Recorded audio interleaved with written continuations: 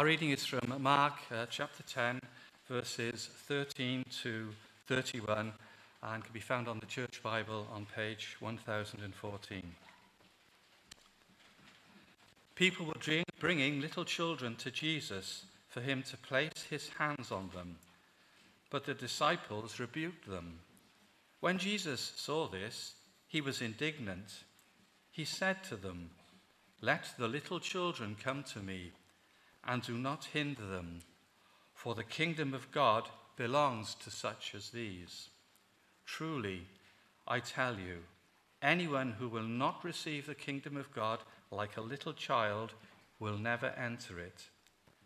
And he took the children in his arms, placed his hands on them, and blessed them. As Jesus started on his way, a man ran up to him and fell on his knees before him. "Good teacher," he asked, "what must I do to inherit eternal life?" "Why do you call me good?" Jesus answered. "No one is good except God alone. You know the commandments. You shall not murder. You shall not commit adultery. You shall not steal. You shall not give false testimony.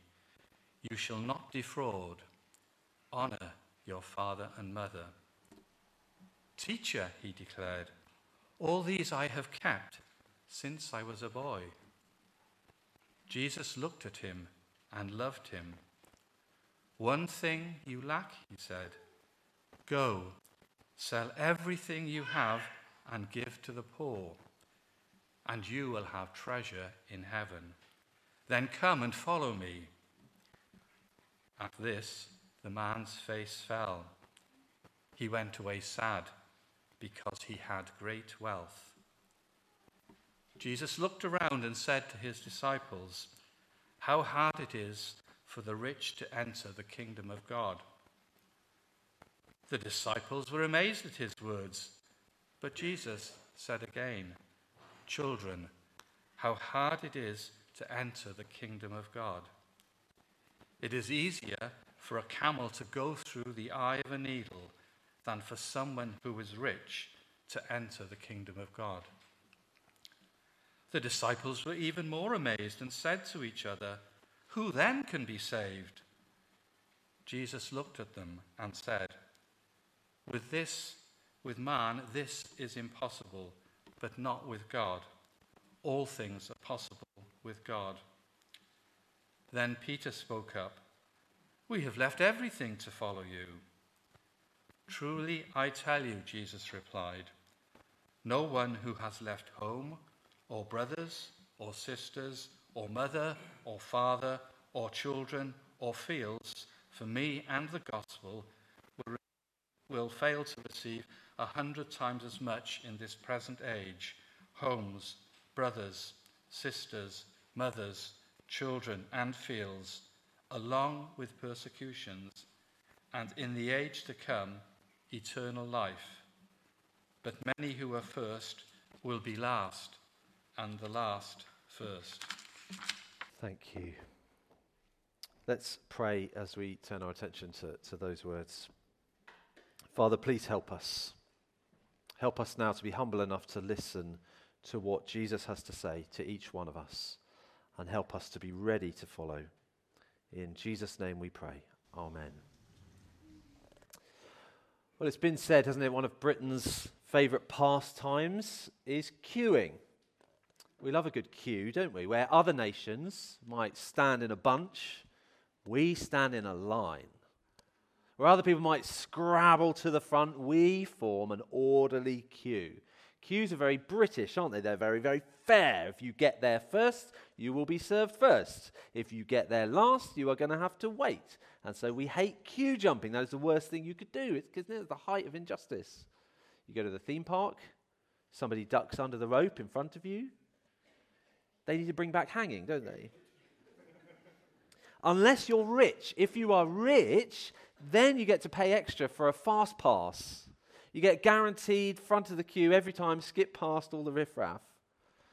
Which is another way of saying those who are ahead in life get to stay ahead, don't they? The first will be first. and the last will be last. But that's not how Jesus sees it. When it comes to what really, really matters, he turns that on its head, I should say. This morning's passage, he's talking about who gets into God's kingdom, who gets to be with God, who gets to be saved, who gets to have eternal life. And it's not who we might think. The punchline of that whole story, that whole chunk in verse 31, but many are first who will be last, and the last first. Many who seem like they are in front are not going to make it.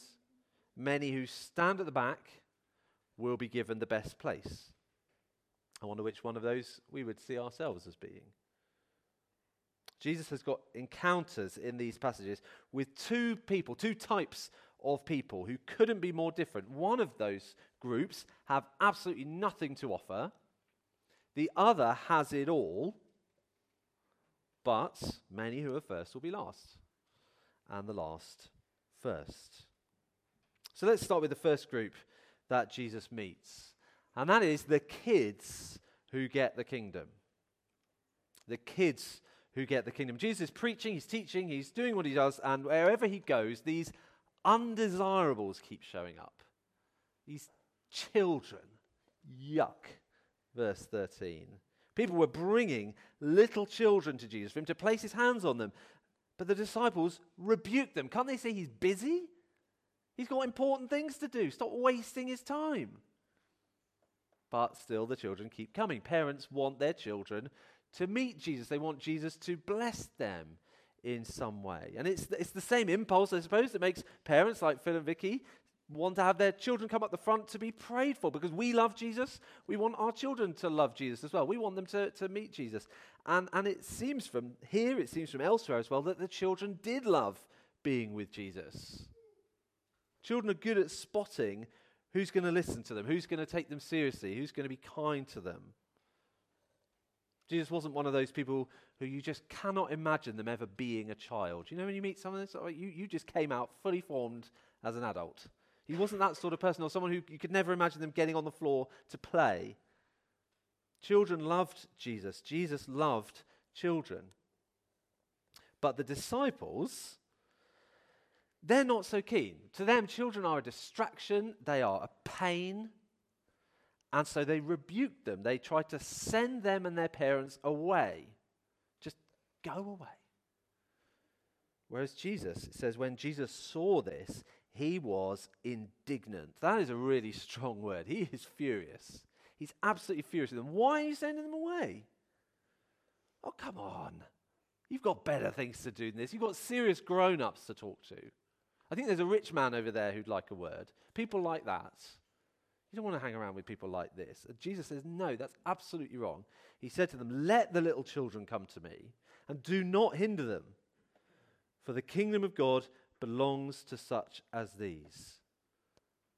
You've got more important people to speak to. How dare you? These are exactly the sort of people that I'm interested in. And since day one, Jesus has been teaching, hasn't he, about the kingdom of God, about the importance of entering it, about how you enter it. And it does look like the disciples haven't been listening to a word he's been saying. They still have this idea. The kingdom of God belongs to the VIPs, for those who can pay their way, for those for whom God would be honored to have them associated with him.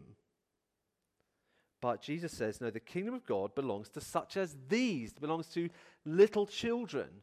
And it's not even the first time he said it. He said as much in chapter 9. If you just go back a page, verse 36, he says, he took a little child and he be placed among them, taking the child in his arms. He said, whoever welcomes one of these little children in my name welcomes me. I think actually people like that, if you are dismissing them, that's not okay, because I've come for people like that. In fact, when you welcome them in my name, you're welcoming me.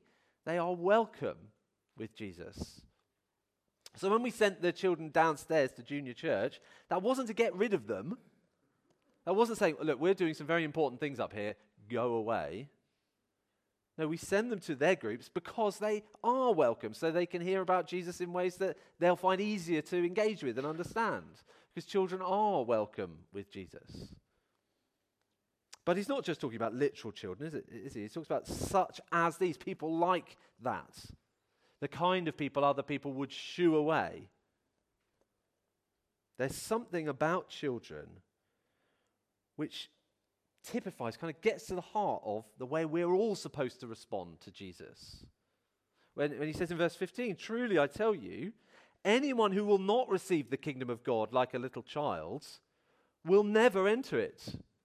If you won't receive it like a child, you won't receive it. Now, he's not saying children are perfect. They are, pure little innocent, sinless angels. If that is what you think, I'll introduce you to a child later. You've obviously never met one. He's not saying that everything about children should be imitated, if it's somehow virtuous to be kind of messy and noisy and lacking experience. No, we don't have to be childish.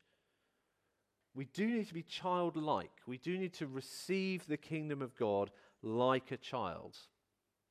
And that's the key there, isn't it? We receive it. We are given it.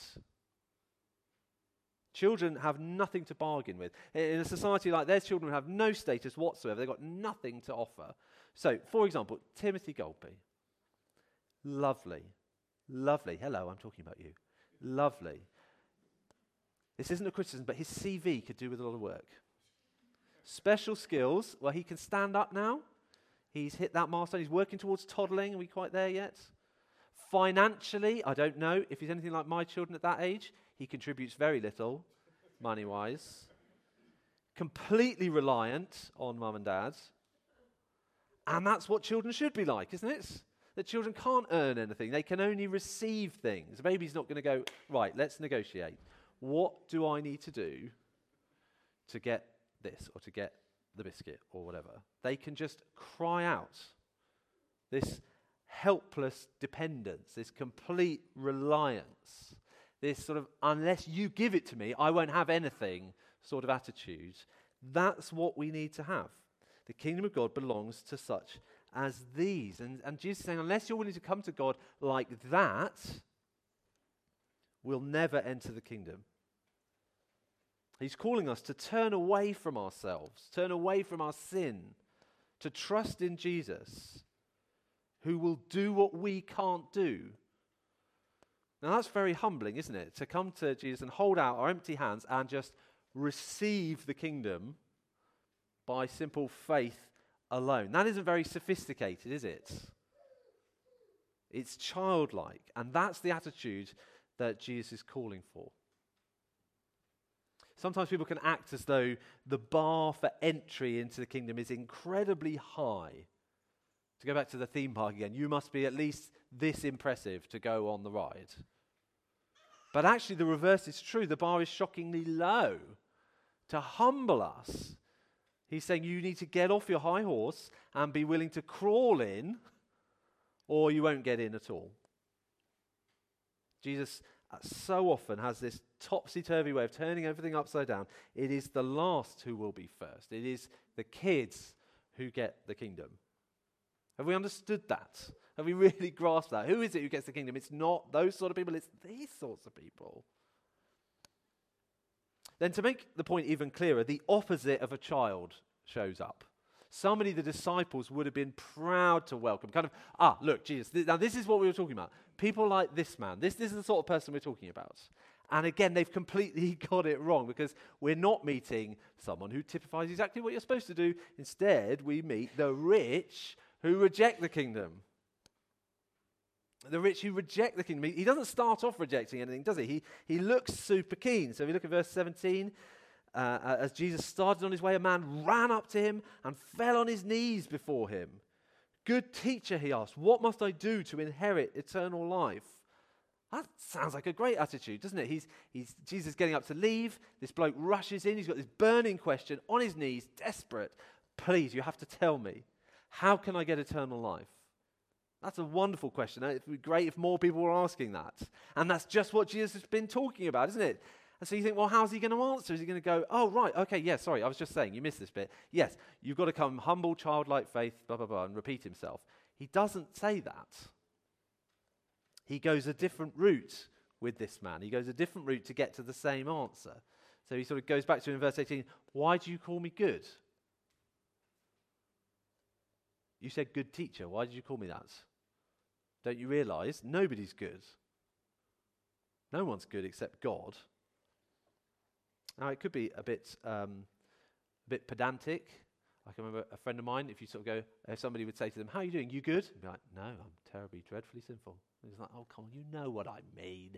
You know what I mean. Of course I'm not good, but blah, blah, blah. Is that what Jesus is sort of doing? But he is actually answering his question. He is answering the question in a challenging way. When the man says, what do I need to do? What's the standard I need to meet? How good do I have to be? And Jesus goes, well, what do you mean by good?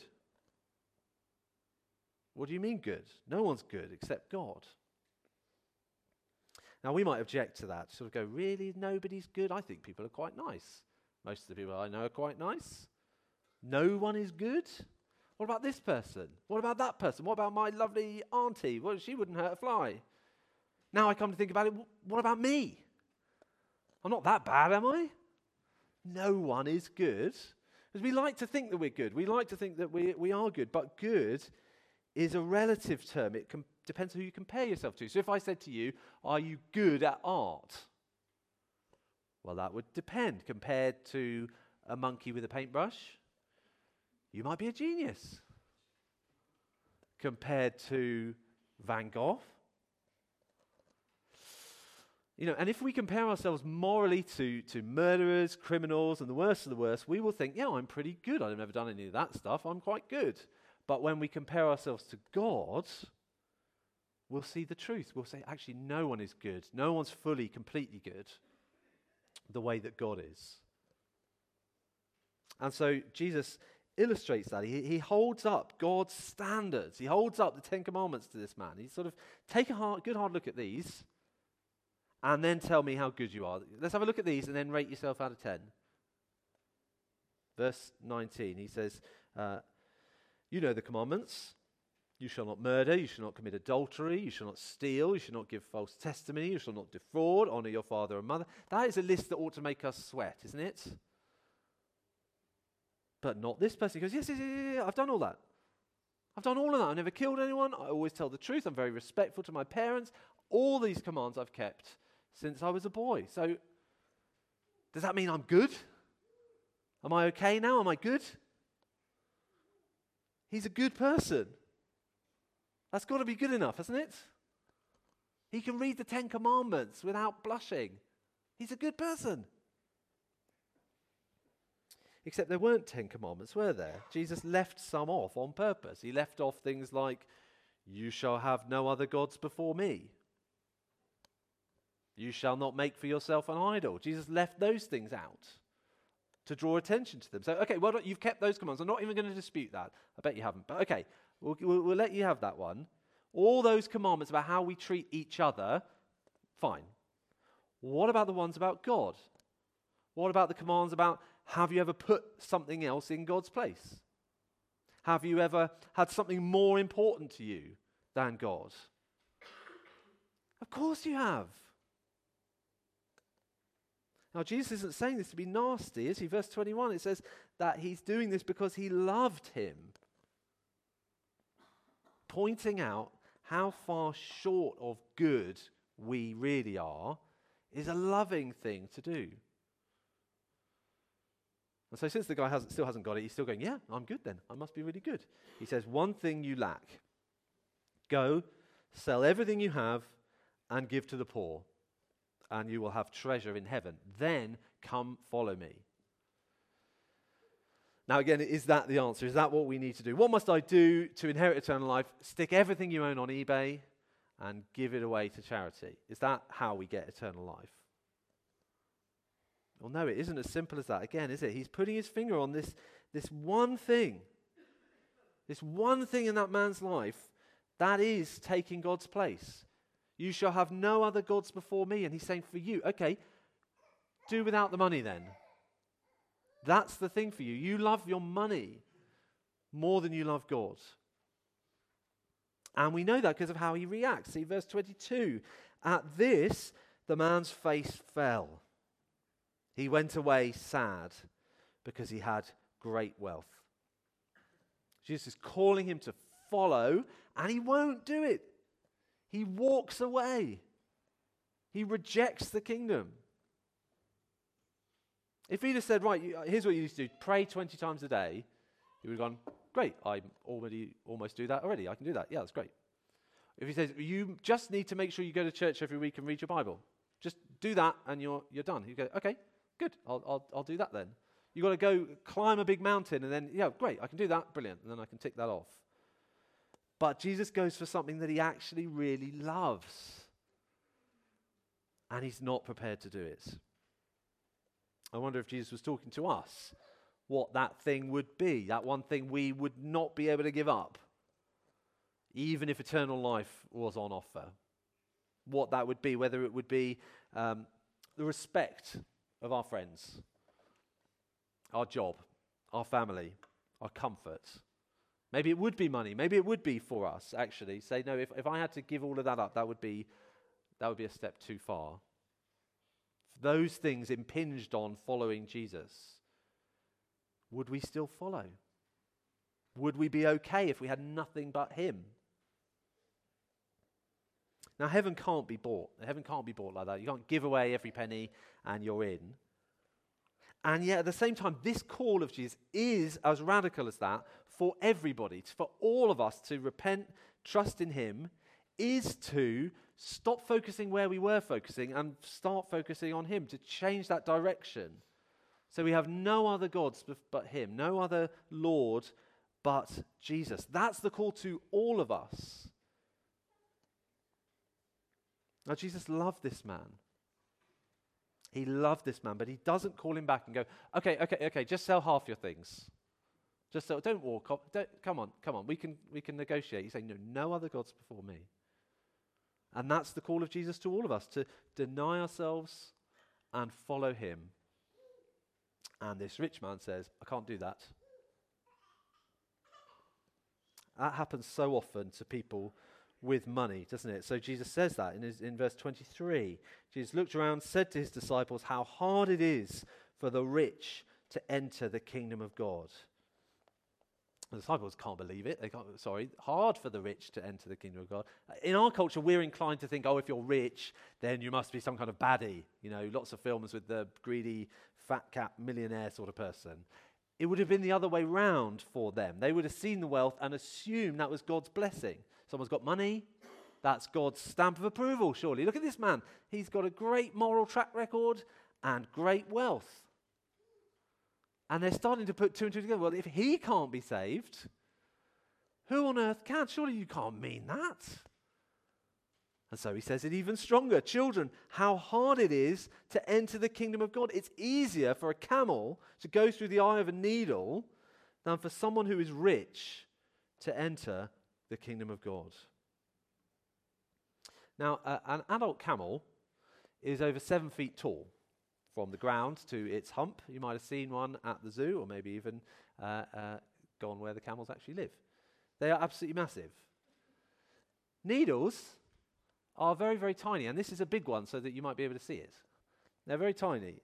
And Jesus is saying here, you have got more chance of squeezing one of those through one of these than of us squeezing into heaven.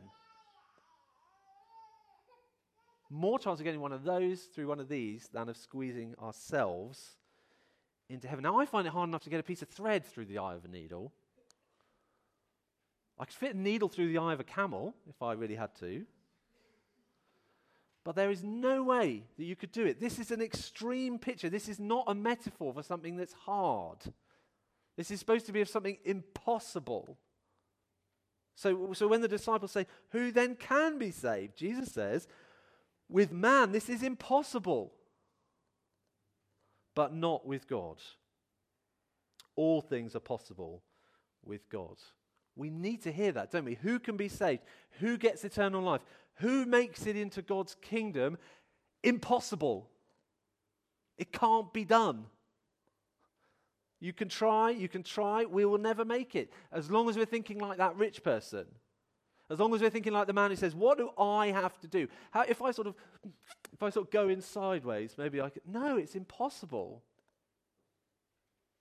getting into the kingdom that way, that sort of doing way, can't be done. It is only possible if God does it for us. With man, that's salvation, is impossible. But not with God. We can't save ourselves. Only God can. Now that's true. That's true not just of the rich. We might not think we're rich. We are. Compare us to people throughout the world and across history. We're outrageously well off. But even if we wouldn't be considering ourselves rich, this is still us, because verse 24 says how hard it is to enter the kingdom of God. Not just rich people, just everybody. It's just more obvious for the rich, isn't it? Because the rich, we come proudly. We think we've got so much to offer. And we've got a pretty nice life already. Why on earth would we want to risk it? We're like a dog with a big stick in his mouth, kind of sideways, can't get through the door. We're going to have to let it go if we want to get inside. We've got our good works, our favourite sins, our idols, our treasures. We need to drop it, or we'll never get in. Or to change the metaphor, we can't grab on to Jesus with our hands full. And that's why it's the kids who get the kingdom and the rich who reject it. Because the rich, they've already got everything in their own mind. They value it so highly that they leave with nothing. But the little ones who come empty-handed receive the kingdom as a gift. Which of those most is a picture of us? It's obvious what we should be, isn't it? It's obvious we're supposed to come to Jesus in childlike faith, delighting to come to him. But which one are we? Now, if we don't know, if we're not sure, there's one last point. This is much more brief, which is designed really to help us to consider it and go for it, which is that the kingdom is worth the cost. The rich man didn't think so, did he? But he was wrong. Peter sees the man walk off. He points out, actually, that's not me. I'm not like that. Us and the disciples, we're not like that. Verse 28. Peter spoke up. We've left everything to follow you. We've done the right thing, haven't we? And maybe that's you today. Following Jesus has really, really cost me. I've done the right thing, haven't I? I'm on the right track, aren't I? And Jesus says, yes, you have done the right thing. Even if you left everything, the kingdom is worth the cost. So verse 29, truly I tell you, Jesus replied, no one who has left home or brothers or sisters or mother or father or children or fields for me and the gospel will fail to receive 100 times as much in this present age, homes, brothers, sisters, mothers, children and fields, along with persecutions, and in the age to come, eternal life. Now, following Jesus can be costly, can't it? Salvation is absolutely free, but receiving it can come at a very high price. There are things we might choose to lose so we can better follow Jesus, whether that is giving some of our money away, turning certain opportunities down that don't match our new priorities, ending relationships, changing relationships that don't honor Jesus. There'll be things like that. Sometimes it'll be other people with us who reject us, whether that's family disowning us, friends alienating us, who won't stick by us. I speak to people all the time where serving Jesus has taken a massive toll on them. And Jesus says it is worth it. There's nothing you could give up that could ever match the blessings. And he will make sure of it. Anyone who sacrifices anything will not fail to be amply repaid 100 times. I find it amazing that he says, in this present age. He's saying there's blessings even now, this side of eternity. Sometimes kind of a like for like, often as a much higher value. Whether that's the family that we gain in church that makes up for the friends that we lose, or the peace that we enjoy deeper than anything we knew, as well as the very practical ways God does provide for us so generously. And in the end, once we've made it through the persecutions, because as well as all the good things comes the hard things, in the age to come, eternal life. So if you are following Jesus and you are finding it very difficult, The kingdom is worth the cost. It absolutely is. All of this is available for us to receive because of Jesus. Because he believed that the kingdom was worth it. You see, the rich man sees the cost and his face fell. He goes away sad. Whereas Jesus sees the cost of gaining God's kingdom and he's willing to pay it. He's the ultimate rich young man. He's got unthinkable riches in the glory of heaven. He's got a perfect moral track record and he's willing to give it up. He's willing to give up everything he had to give it away to us for free. To come to earth, to die on the cross so we can just have it for free. He was first. He made himself last so that we can be first. Why don't we pray now that we would receive that like a child? Heavenly Father, we often put things in your place, and we're sorry for that. Our earthly riches seem better to us than treasure in heaven. Please would you forgive us? Please would you help us to let go of anything that stops us following Jesus? Would you help us to trust in him with childlike dependence so that you would do for us the impossible of bringing us into your kingdom? And we ask these things in Jesus' name.